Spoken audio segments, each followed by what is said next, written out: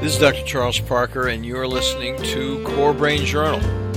It's a place where I connect both fresh discoveries and interesting different perspectives from advanced mind science with the realities of real people and everyday life down on Main Street. Well, welcome aboard, folks. Dr. Charles Parker here, and we're here one more time at Core Brain Journal, and we have another remarkably unique guest here. And he is joining us not from Tallahassee, not from Possum Hollow, Alabama, but doggone Nigeria. And I don't know the town, David, that you're in. I'll look forward to hearing about it in just a second. But we're going to be talking to David Ajibade. David Ajibade is a friend of mine. I'm being very careful with his last name. You notice I hesitated? And David is a guy who I met at a Walsh meeting up outside of Chicago, and I was impressed by him immediately. He's a spokesman for brain and body health. He's really on a very important mission that we're going to hear about over in Nigeria and Africa. And he's going to tell us about that in just a moment after my formal introduction. Welcome aboard, David. We're happy to have you on board.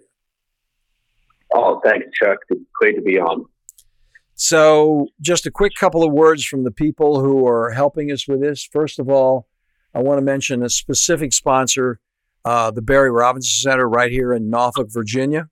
The Barry Robinson Center is noted for its holistic approach to residential treatment for children and adolescents. And they are having, their approach is really TRICARE friendly. They have an international influence. One of the main issues that they are proud of, that they work hard on, is, first of all, they don't do any restraints. They're not a restraint place. So if a person has significant problems, they're going to do something to deal with that child respectfully. And the other thing is they're TRICARE friendly. So they have a large population of individuals who are globally involved with families that are, having their children come to their units. So I work with them here in Norfolk, and I recommend them highly. And we're going to talk more about them in just a minute at mid-break. And then the other folks that we're very happy to have on board are people that Dr. Ajibade knows, and they're at Direct Health Access. Direct Health Access has an international calling. They have actually sent some kits, David and I were talking earlier, over to Dr. Ajibade to look at how they're going to work it out in Nigeria, because he and I both know the importance of methylation, cryptopyrrole measurements, copper measurements. The blood levels of these different elements have really, Direct Health is one of the pioneers in the field to get this right. And they have over 3 million results. They've been looking at these issues for years, peer-reviewed evidence. We like data here at Core Brain Journal, and these folks are data mavens. So you're going to hear more about them in just a minute when we take our break at mid-program here. So, David, I'm going to say a few words about you, and then we can get into, because I'm so curious about some of the things that you're interested. David is the executive director and founder of Brain and Body Solutions Limited, an integrated health center, and a Brain and Body Foundation, an organization focused on educating the general public on brain health related to matters regarding ongoing, safe, effective breakthrough technologies to alleviate the suffering of children and adults who have brain-related medical conditions right there in Nigeria. David Ajibade received his medical degree from the University of, now I'm not going to pronounce this right, David, Ibadan. Okay. Is it Ibadan? Ibadan. That sounds like a dance step too. It's so delightful. It's just a beautiful sounding name. Is that in Nigeria? It is. It is. The first in Nigeria. Okay. First university. So that's great. And so he worked in the radiotherapy and oncology cancer department at the National Hospital there. And then he left for the United States to pursue a more complete study of health, medicine, and human life. He's devoted the last 20 years of his life to studying how the human mind and body work, with a focus on understanding how to optimize their comprehensive performances. He has also a keen interest in identifying and studying some of the best researched and most critically acclaimed discoveries in medical science, especially in the fields of brain function and cancer. This is what we were talking about just a moment ago. And one of the things we're going to hear about is the Brain and Body Foundation collaborates with organizations within Nigeria and the United States to provide nutraceuticals for children in Nigerian hospitals with moderate to severe brain damage. We're going to be hearing about this very serious problem in just a moment. The clinical results seen from these projects are now published in peer-reviewed journals. So he's doing a lot to make a big difference with suffering folks in Nigeria by putting together and working with the Brain and Body Foundation over there. So that's a brief introduction. David, why don't you tell us a little more about what you do regularly on an everyday basis, who you are as a person, and what your mission is with these various projects that you're involved with. Sure thing. Hey, thank you so much again, Chuck, for having me on. Let me see, where do I start? I know, I'll start from the beginning.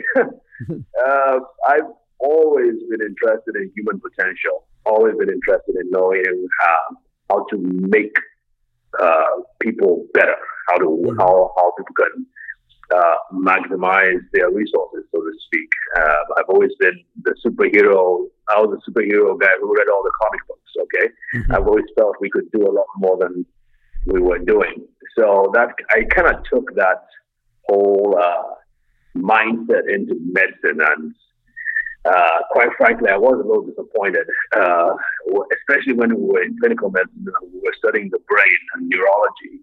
And I remember clearly our notes, our professors would be talking about the brain and brain disorders, and you would have these pages and pages and pages on a particular condition, like dementia, for instance, and describing every minute detail, what it's about, its signs and symptoms, tests, results, and so on and so forth. And then at the end of the lecture, the notes on that disease, it would have about 2 or 3 lines on treatment. And most of the time it was just like no treatment, symptomatic relief, and that was it.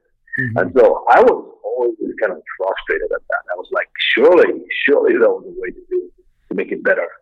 And when eventually I came to the States, or I went to the States, I began to see these answers, and they weren't all in one place. They were in places like the Walsh Research Institute, nutraceutical companies, universities, non-college situations. And so I spent quite some time just learning and going to all these different places and learning from the different people, just to try and piece together the answers to the problems we have, not just in Nigeria, but around the world, especially where brain disorders and cancer are concerned. So in answer to your question, it's about 5 years now, came back to Nigeria. We started a center called the Brain and Body Center. Well, we call it, it's registered as Brain and Body Solutions. And so we started going to the hospitals, medical centers, explaining our findings and trying to get hospitals and medical doctors and practitioners interested in what we're doing, because we saw it as an adjunct, in addition to whatever clinical approach they were taking. And to be quite frank with you, Chuck, we just didn't really get much, as well, certainly not as much as reception as I would have hoped for. Except with some pediatricians who had these kids on a daily basis. So we began to work, especially with kids with brain disorders, autism, cerebral palsy. There's a lot of that, different genetic disorders. And so we began to work from that basis. And eventually, we started working with adults. But because Nigeria, most Nigerians, it's costly to actually use the therapies that we're using, and many people couldn't pay for that. So we realized, well, if we're going to help these people, we're going to have to help them really help them. So we started the foundation, and we started speaking to our collaborators in the U.S. and in Nigeria to say, well, hey, we can get better results, but we can't help them without funds. So either you supply the nutrients at a discounted price, or you donate, or you contribute, one thing or the other. And so we began to do that. And so we've been helping kids in several hospitals. I'll take a break here. Well, so what you're saying is the foundation was formed after you began to actually practice over there and look at the nuances and the complexity of what was going on. You said, hey, guys, we still have suffering over here. We really can't do anything about it because the folks that we're treating are so underserved and so economically diminished in their ability to pay. It's just we can't do anything for them. So we have to come in and identify the suffering. But after we identify it, and we even know what we can do about it, but we can't actually pay for it. So then you said, well, let's do this foundation. Let's build a tool to invite people to join us in this activity of caring for these kids and for the people over here.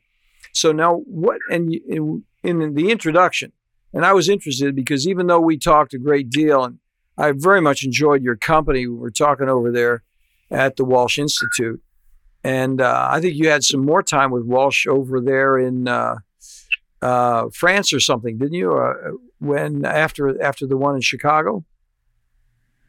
Did you? No, I wasn't. I wasn't able to. You weren't able to. Okay. Well, but the bottom line is we both got a lot out of it. We were just thrilled to be there, and I just enjoyed speaking to you so much. And I was thinking, gosh, what's this guy? How's this guy going to do this when he gets back? How can we help him? So then that's part of this conversation came from that. It's like, well, but I didn't realize that you then started a foundation. I didn't know that you had a foundation because we didn't talk about it at that time. And right, we didn't. Yeah, well, so many things we're talking about. Yeah. So the issue with the foundation is what actually happens with that. Is there a way that people can then pitch in and help? How do they know what's happening with their money? How do you have a website? How does all that work? Right. So our website is brainandbodyfoundation.org. Mm-hmm. And for international people outside Nigeria, there's a link to contribute via PayPal. And then there's a way you can actually say, well, how much you're contributing and how you want it to be used. You could adopt a child or just provide nutrients for, and we'll try and lay all that out on the website so people can understand what we're doing.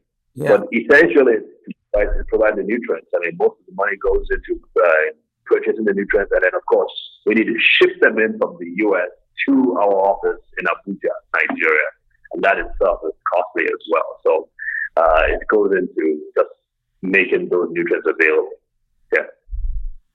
So then what happens is one of the things that happens, listeners, is that Dr. Rajabadi does the testing. He looks at what's going on.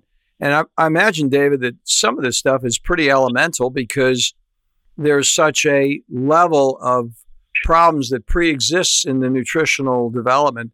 Tell us a little bit about what the problems are with the kids over there, if you could, so we could give us a little picture of what you see every day and what concerns you and why you're so passionate about these next steps. Right, sure.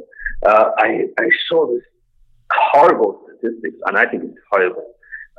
Basically, what it says is that about 70% of kids are not delivered in the traditional, conventional hospital. They're either born at home or in the traditional areas or just outside the care of skilled medical personnel. So that in itself screams of a problem, right? Oh, man. So we've had, and as you and I were talking just before the presentation, this talk, is that all the circumstances around the delivery of the child are very far from optimal. So we've had kids who their mother maybe during pregnancy, she had a fever, she had a tortuous infection, she had a viral infection, whatever. And they didn't think of much of it. It was just a mild fever and they just went on with it. Well, eventually the child comes out with severe deformities, severe disabilities, usually mental, can't speak, hyperactive, a lot of disabilities, deficiencies there, and she doesn't know what she did wrong. There are the kids, mothers who did everything right. They went for all the antenatal classes. They took all the vitamins and pills. And when it came to delivery, well, the doctors were on strike. So they went to the hospital, doctors were on strike, and then they eventually had to make do with someone who had not much experience. And prolonged labor, 12 hours, 13 hours, 14 hours. Child was asphyxiated during delivery, and you come out with a child with cerebral palsy. And they're stuck with it. Well, I don't use the word stuck, but they have a child that they have to take care of for the rest of their lives. We don't have all the wonderful therapists, occupational therapists, speech therapists, behavioral therapists, all of that. I mean, I went to Kennedy Krieger in Baltimore, the Children's Hospital under Johns Hopkins. Yeah. And I was like, I felt like I was in a maze. I was just dazed, really. Well, that is one of the best places on the planet for these kinds of things. I mean, those folks are so ahead of the curve. I mean, they're way ahead of Norfolk. You think? Yeah. I mean, they told me they had 23. Well, that's more speech therapists by multitudes than we have in Nigeria as a whole. So basically we don't have access to all those things. What we do have access to, which is what I try to promote, is that, you know what? The brain, the body has the ability to a certain extent, heal itself. And with these kids, that potential is significantly higher than even in adults. Using the right nutrients. And many times I speak about, when I'm talking to patients and to other clinicians, I'm talking about putting the building blocks. Because if your brain is damaged, it's like a building, part of a building is damaged. You need to put the building blocks back in. And the brain is the master workman, so to speak. The body is the master workman. The body knows what to do with the raw materials, the building blocks that you give it. You give it in the right amount for the right amount of time, you can almost see miracles happen. And so that's where we start from. So we source sort of where to find these building blocks, these resources, and we provide them to these patients. And like I mentioned earlier, we've been seeing some really good results. So that's fantastic. So even if you just did basic nutrients without having any testing, you're going to make progress. Absolutely. Of course, it has to be safe because we don't have the testing facilities that you all have over there. So MRI scans, I mean, it's very, very few hospitals have those things. And the things you all take for granted, we don't have them. So basically, we wanted to deal with things that are safe, things that have been tested. And obviously, it's a crude approach, but it's certainly better than what they currently have. And so things like omega-3, for instance, that's not everybody needs them. That's true, but I can guarantee you, many of these kids with cerebral palsy and brain damage from or from bilirubin encephalopathy, for instance, many of these kids have very inflamed brains, and having the right grade of omega-3, the right quality. I mean, you can't just go to the health food store and get omega-3s, or we source them from very select areas to get them from. It really helps a lot of kids. I'm just using that as an example. There are other things too that we use as well. So the issue then is, tell us a little bit about this specific brain damage that you see when you gave us a couple of examples, but when what actually happens to the kids if they're not taken care of? Are they in hospitals? Do the parents take them home? What's that whole picture like? Yeah, sure. So when this happens, of course, no one takes this. Nobody really takes responsibility, and no one is liable for that. Unfortunately, we don't have the legal system developed to that extent here. So parents just take it as part of their plight and their luck in life, and they take care of the kids. They take them home and try their possible best to help. There are physical therapy centers in the hospitals, so they bring them over for physical therapy. But that's pretty much it. If they can't take care of them at home and they can't take them to physical therapy, I mean, we don't have. There are a few centers in the major cities that can take care of the kids during the working hours, maybe when their mothers are off to work somewhere. So they just drop them off like a daycare center. But we don't have those that infrastructure in place where you can take care of these kids. It's usually the families that have to take care of the kids for the rest of their lives. So how does it work I just realized what the time is. Let's take a break here. But I'm going to tell you what I'm going to ask when we get back. The question then is, how does the Brain and Body Foundation actually decide who they're going to work with and who they're not going to work with? What are the criteria? How does a person really understand, kind of what those objective measures are going to be in terms of what they can do and what they can't? I'll ask you more about that in just a moment. For right now, we're going to take a break and listen to a couple words from our sponsors. Well, folks, you know as well as I do that psychiatric treatment failure, especially after multiple medication trials and those very, very brief hospitalizations, may prove insufficient to deal at home with the complexity of troubled children and those adolescents from 6 to 17 years old. Improved care, those next mandatory steps, should include a more comprehensive approach to address those multiple levels of challenges, from family to peers to school, diagnostically from defiance to depression, on every level for families, including military families internationally. The Barry Robinson Center's 32-acre open college-like campus in Norfolk, Virginia, provides safety and security and clean, comfortable living. How do we know? We refer folks over there all the time, strongly endorse what they're doing. So for further information, an informed interview, connect at this page, barryrobinson.org/core.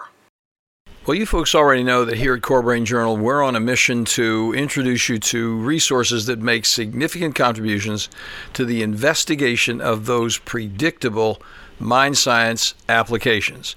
Our colleagues at DHA Lab Group provide a real difference with treatment options for people at every level, from first awareness of mind problems to those frustrating times when even well-informed treatment becomes surprisingly unpredictable.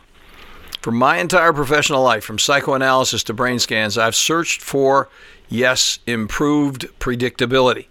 The good news for all of us, from professionals to patients, remarkably effective research offers useful, cost-effective, organic options far beyond guesswork with psychiatric medications alone. DHA lab tests measure unbalanced biomedical details through easily available testing, now available globally for a variety of molecular answers from, for example, methylation, copper, and cryptopyrrole challenges. Check in for more details at dhalab.com core. That's dhalab.com/core. Well, David, thank you so much again for coming on board, because you are a real maven out there. I was so impressed by your thoughts and your contributions at the Walsh Institute. You just did a great job.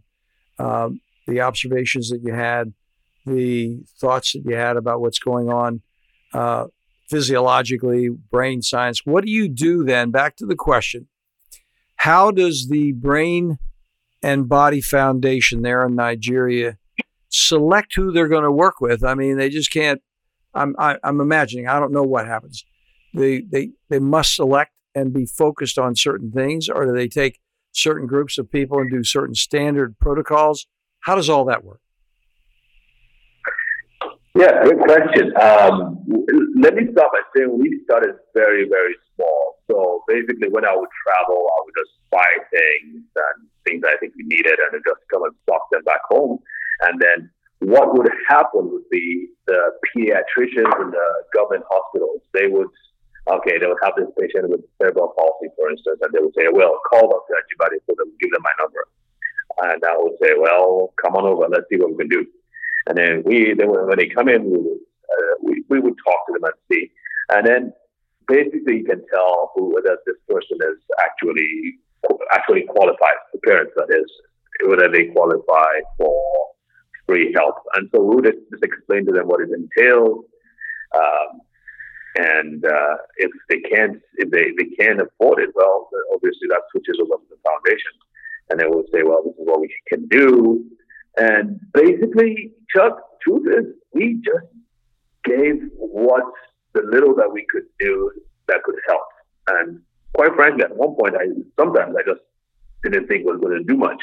But again, I was shocked because, like I mentioned earlier, these kids have tremendous potential, tremendous reserves, regenerative ability, that the slightest help you can give them, their bodies just maximize it. They just make the most of it. Fantastic. That's great. Yeah. So small things here and there that we could give. And so that really got me thinking that, hey, if we could get these results with as little as this, how much more or how much further could we go if we really had the help that we needed? And so that's kind of like what spurred me to start talking to more people and seeking help. I got you. So then you mentioned something earlier. Do individuals who wish to contribute, is there some connection they have with the individuals they're helping? Did you said something like adopted child? Obviously, they're not going to bring somebody over necessarily from Nigeria, but how do they adopt a certain activity and a certain progress with a certain family or child? How does all that work? So for that, and we're putting that in place. We can send pictures. They can select which child they want to support for 6 months, a year, and then we'll just give them monthly updates so they can see exactly how the child is doing, and then they can watch videos of the parents talking about the progress the child is making, so they know exactly how they're. Oh, that'd be a lot of fun. Yeah, that would be great. Right, we can certainly put all that together and let them see exactly what's happening. Oh, that sounds great. That sounds fantastic. So what's your thought on the next level about how the Walsh situation is going to work for you? What's your thought about that? Well, Chuck, as I was talking before, I was like, boy, I would really wish we could really get these testings going. I mean, I mentioned to you that we've gotten this whole box of DHA. We were really generous without any cost on our part. They send us a whole box of testing kits, and they're willing to work with us as much as possible to bring the cost down. But even at that, it's still costly to send the test sample to the U.S. and back. So right now, I've got the whole box of kits, and we have a lot of people who could do it, who could use these kits. And the question now is the cost, having them pay for the test. I mentioned to a few people, never heard back from them again. They said they will be back, but we're still waiting. So that's kind of like a bottleneck, Chuck, to be quite frank with you. So how do they do it, David? Do they do FedEx, or what's the cost problem, so we could understand that? For a child, for one person, we're looking at upwards of $500 to $700. That includes the FedEx, the shipping, and the tests per each test. Like for instance, the pyro, the copper, the vitamin D, those things, all combined. I think we need to do about 5 or 6 different tests. So all that combined can bite the price. I got you. So it sounded like part of the big disincentive. So there's a total disincentive from the whole thing. Can you break it down and just do some fundamental testing, for example? Is there something you could do that would be just like, let's say you just did not IgG, but let's say you just did methylation and whole blood histamine. Is that possible? It is, but for child with autism, I'm not sure. I mean, you certainly have more experience with this than I do, Chuck. For children with autism, if we narrowed it down, that may work. I just did from the classes I attended, it seemed like they needed more tests. Yeah. Well, in Nigeria, do they have the ability to do some of that stuff is able to be done at LabCorp? I don't think LabCorp does the kind of job that they should, to tell you the truth. We don't use LabCorp because we get such confusion. I mean, you send in for a whole blood histamine and you don't know what you're getting back. Having said that, have you talked to anybody in Nigeria about what can be done over there with the laboratories that exist there? Well, here's the problem. When I came back, we were even trying to just do the heavy metals like lead, mercury, and all those things. And you would think we can't. They ship them to South Africa. Oh, they do. So, yeah. So at least the tests, the 8 or 9 tests that are on the DHA, the itemized list, I don't think we do any of them here. Yeah. Maybe one. Well, no, that's the same way with me, David, over here in the U.S. That's why we like DHA, and that's why we're so happy to have them on as a sponsor, because, we've tried to do, people come into, we're here in Virginia Beach. We're in a military town. It's not entirely military town. We got a big naval base here and a number of the armed services here. And they support the care for their people who are active duty. And even with that, we can't really get the work done with LabCorp in this town. I mean, they'll do it, but you just can't read it. It's not clinically useful, and it's not able to be interpreted to the person in an effective way. That's why we like DHA so much. So we send all that stuff out for methylation, cryptopyrrole, and copper out to DHA, because we know when we get back, we've got something that's readable. It's a basic foundation. But to be honest with you, David, we only do the 3 there. Sometimes if a person really has a clear thing, being African Americans, they may have some specific problems with vitamin D. We see that all the time in the States. It's amazing to me how African Americans, I guess they wouldn't be African Americans, they would be Africans. But I was thinking about the color, the skin color does keep vitamin D low. And here in the United States, people just don't test for vitamin D. You can get in America, African Americans, they come in and they've got serious issues with a variety of problems, and they haven't even tested them for vitamin D, that one's available at LabCorp. That's an easy one to get. But the other ones that are relevant, we just don't get a good response from LabCorp, and that's why we use DHA. But to tell you the truth, David, we just do that series there from DHA. Now, another one we find some use with is immunoglobulin G, the qualitative testing, because that immune system dysregulation seems to be so directly contributory to the downstream issues with whole blood histamine, copper, and cryptopyrrole, because they influence and they really create a significant problem. So so that might be a way to cut down some of the and just stay with those basic 3. I'm not obviously I don't know the variables involved with your situation, but I mean that's what we do here, and it works quite well, to tell you the truth.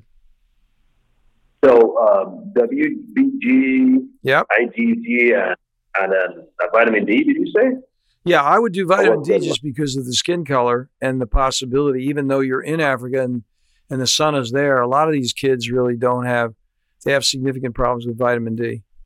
And I'll tell you, another cost-effective thing that you can do is hair analysis. We use Trace Elements, and Trace Elements does a very effective hair analysis. And honestly, I think it's only like $50 over here. It's not a high cost $200 or $300 thing, but it gives you a lot of good information about heavy metals and the ratio of heavy metals to other nutrients, micronutrients, which is yeah, it's Trace Elements. Is that a company or? Yeah, it's a company, Trace Elements, and it's. I've got a fellow that I interviewed who uses Trace Elements a lot, and I've got the links on that.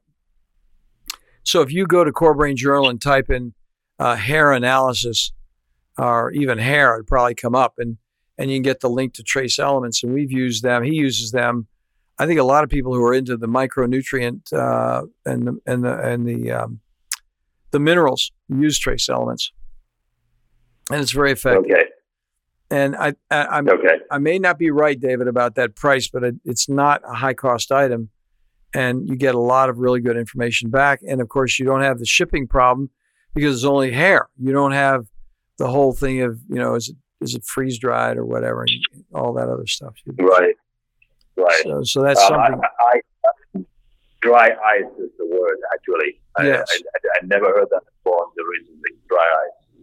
Yeah. Yeah. And I'm not that involved with that part of what we do, just because it's a whole nother thing to be involved with. But that's a thought for you that would give you perhaps a little more of a cost-effective thing that you could use. And then if you trim down the requirements, even if you just said, hey, they're sick and we're going to give them vitamin D, and you don't have to really test for vitamin D because you can pretty well presume that they're not going to get toxic on it if you give them a low dose of vitamin D. And then really get the methylation, cryptopyrrole, and copper thing underway. We have so much good luck with it. It's one of the reasons I'm so enthusiastic about the Walsh training and then using the Walsh training. Yeah, I mean, you're on the listserv, I'm sure, and you see what people are talking about. But a lot of the people are talking about things that are, way, way beyond. There are a lot of people in that listserv who are very, very deep on all kinds of other levels of activity, and that's why it's so good to be on the listserv.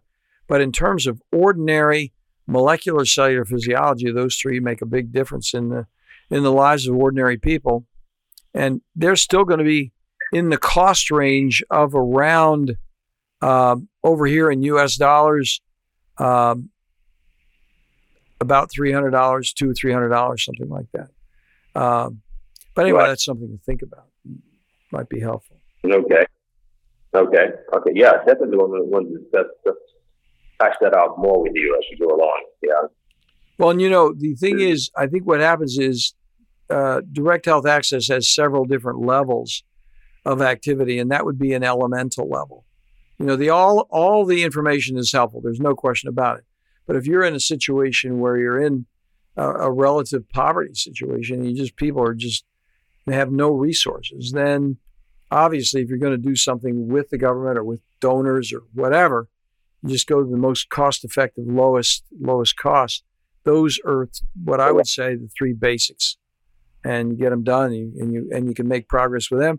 And we've had luck, David, just recognizing from whole blood histamine and doing a specific methylation with SAMe. If we know that they're undermethylated and we use SAMe, we have people get significantly better just using SAMe alone. SAMe is an expensive supplement, but it can be so useful. And the reason to do the testing is some people over here are actually overmethylated, and because they've done the MTHFR polymorphism routine, they think that the person is undermethylated just based on that MTHFR finding alone, and give a whole bunch of methyl products and make the person even more overmethylated, and that person is completely overwhelmed. I mean, I talked with Dr. Walsh a little bit in that interview with him, and the issue is that's a really hard one to turn around when they're very seriously overmethylated. So, So Right. that's a basic one. I mean, if I were going to, in terms of, if I were bare bones and had none of the accoutrements and none of the things, and I were down to what could I do, I would definitely start. Of course, the copper and the zinc are not going to be that expensive. The cryptopyrrole is going to be a little more expensive, and then the whole blood histamine is really not going to be that expensive.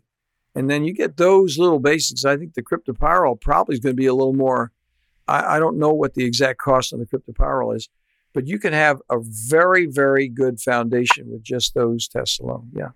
Sorry to be repeating myself, but it's just my. No, would it be the copper zinc ratio or just the copper and the copper zinc ratio?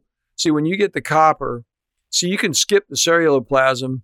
Because if you got a copper zinc ratio that's off, ceruloplasmin might be a cost. So if you just get the copper zinc ratio and it's over 1.0, even if it's 1.2, you know you got a copper problem. Because that copper is going to take that dopamine and turn it over to norepinephrine, and that norepinephrine is going to make them anxious. And we see that happen so often with so many folks when they have the copper. And of course, now you're dealing with young children, so you don't have a lot of people who are menstruating, but that copper problem is so remarkably present in individuals who are menstruating, and even adolescent women. We see it happen all the time. And if you get that balanced out with zinc, that's a very fundamental thing. So even if you look at just copper and zinc and start there and do the methylation, just as those things alone, even if you skip cryptopyrrole, that is a great start for sort of a foundation experience. And you can begin to see what you can do. And then you'll know if you do those and it's not working, that you are in fact missing something. And then that throws you over into, well, maybe I really need to get that cryptopyrrole, or I need to do something else. And I think what you're doing with omega-3 fatty acids is terrific, because that's a very big item, as you well know. So, and you could do vitamin D and omega-3s. And those three tests, the copper, the zinc, and the whole blood histamine, and you could get a lot of mileage out of that. Gotcha. Well, that's certainly helpful. Thanks a lot, Chuck. Well, I hope it works for you, And naturally, David, you and I have been talking. I'd be happy to talk to you anytime offline, but since we're talking here, I thought I'd just share that with you. And you're welcome to call me anytime, because I'd be very happy to help you out any way I could over there. We get it done. Well, I appreciate that. Make it happen. Well, David, the one other question I want to ask you, we're going to wind up. We've been at this, and we're going to, for those folks who are listening regarding that Brain and Body Foundation, that link is going to be in our show notes for this interview with Dr. David Ajibade, and we're going to have it there. Now, one other thing I want to ask you about, because I know you're very interested in veterans, and it's shocking to me to really think about the war that you folks have over there. And I don't want to get anywhere near politics. If you feel, because you're in country, that talking about the war over there is unacceptable, I'll close that question down. But it sounds like that war has led you also into the brain issues with brain injury and PTSD as well. It sounds like that's another area of interest that you have. Right, sure. And it's kind of highlighted this big problem, not just among the civilians, but also the combatants as well, the military as well. So they're beginning to see the problems, and they're willing to do something about it. We just hope we can work on it. I mean, it's the same everywhere, Chuck. When men are involved in warfare, and we're talking about this increase in stress hormones, inability to sleep, the body gets all wound up. So and then they see the additional thing here, of course, are the atrocities that the soldiers witness. We're talking about kids being butchered and all kinds of gruesome acts. And the human mind and the human body just weren't designed for such things. And so it is a problem for substance abuse, because they're trying to cope with it, and depression and fear and emotional issues going on. So what we've tried to do is to explain and try to work with the military on such issues to show that, well, these are all things that are not just emotional or psychological. They're actually affecting the structure and function of the brain. Mm-hmm. And we try to show that there are using the same analogy of a building, we can help using nutrients to help repair that damage and hopefully get them out. Yeah. We're still in the process. It's a new concept, and obviously psychiatrists would certainly want to do it the traditional way of sitting down in front of the patient and talking them through their problems. But my argument is that we don't have that many healthcare professionals, and certainly not too many who are trained to deal with PTSD problems. Mm-hmm. So we need to work with what we have. So it's a bit of a challenge trying to explain these things, but they've opened the door, and so that's encouraging enough, and we'll try and walk through it as much as we possibly can.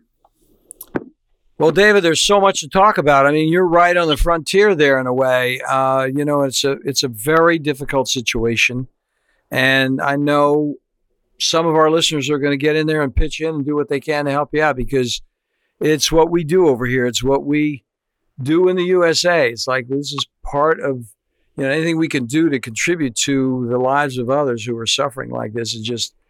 And I really admire your courage for standing up and being counted in a challenging situation, taking the time, spending the money to come over here and get the training. It's expensive to run over here, and then get back and really be so much on the edge. I know I'm on the edge here in Virginia Beach, so I know you're on the edge in Nigeria because people think, Parker, what are you talking about here? This is the USA. We want to use medications for everything. And, you're completely out of the box. And I tell people I'm so far in the box, I look like I'm out of the box, and you really are. You were talking about the basic functioning, right? Well, and I think you are too. That's why I'm actually giving you a hint. You can copy that anytime. Okay, I'll take it. Good. So, well, listen, I got to go, buddy, and I'm going to sign off now. And I really appreciate you taking the time.